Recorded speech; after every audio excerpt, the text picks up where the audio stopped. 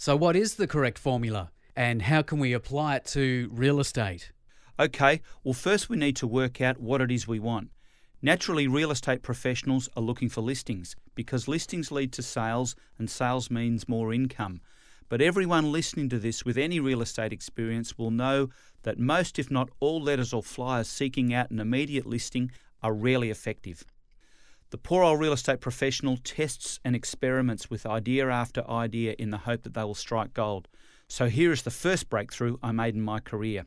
I realised that before I had listings in abundance, I had to have a relationship or history with the potential seller. I needed to first make contact with them in some creative way.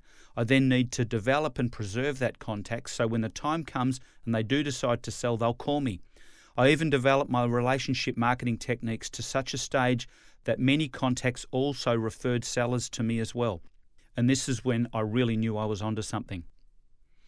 So what do we want our communication to do? And this is important. We want it to take names. We want to create an abundance of property owners, selling or not, to respond to our communication.